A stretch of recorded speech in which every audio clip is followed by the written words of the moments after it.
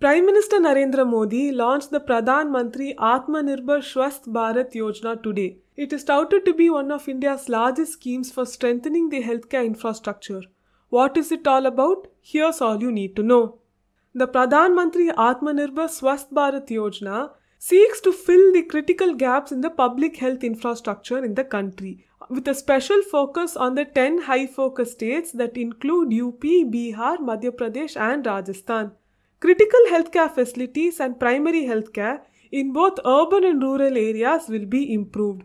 In districts with more than 5 lakh population, there will be exclusive critical healthcare blocks and other districts will be covered through a referral service. The scheme will support 17,788 health and wellness centers in the rural areas in the 10 high-focus states. Over 11,000 health and wellness centers will be set up in urban areas in all states.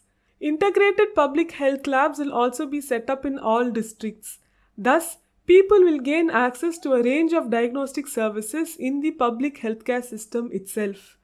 A National Institute for One Health, 4 new National Health Institute for Virology, a regional research platform for the World Health Organization Southeast Asia region, 9 Biosafety Level 3 laboratories and 5 new Regional National Center for Disease Control will be set up. The scheme also wants to build an IT-enabled disease surveillance system by having a network of labs at block, district, regional and national levels. The integrated health platform will be expanded to all states and union territories to connect public health labs.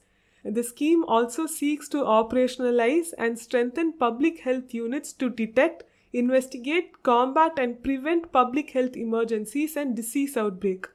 There are also plans to increase the number of trained frontline healthcare workers to respond to such emergencies.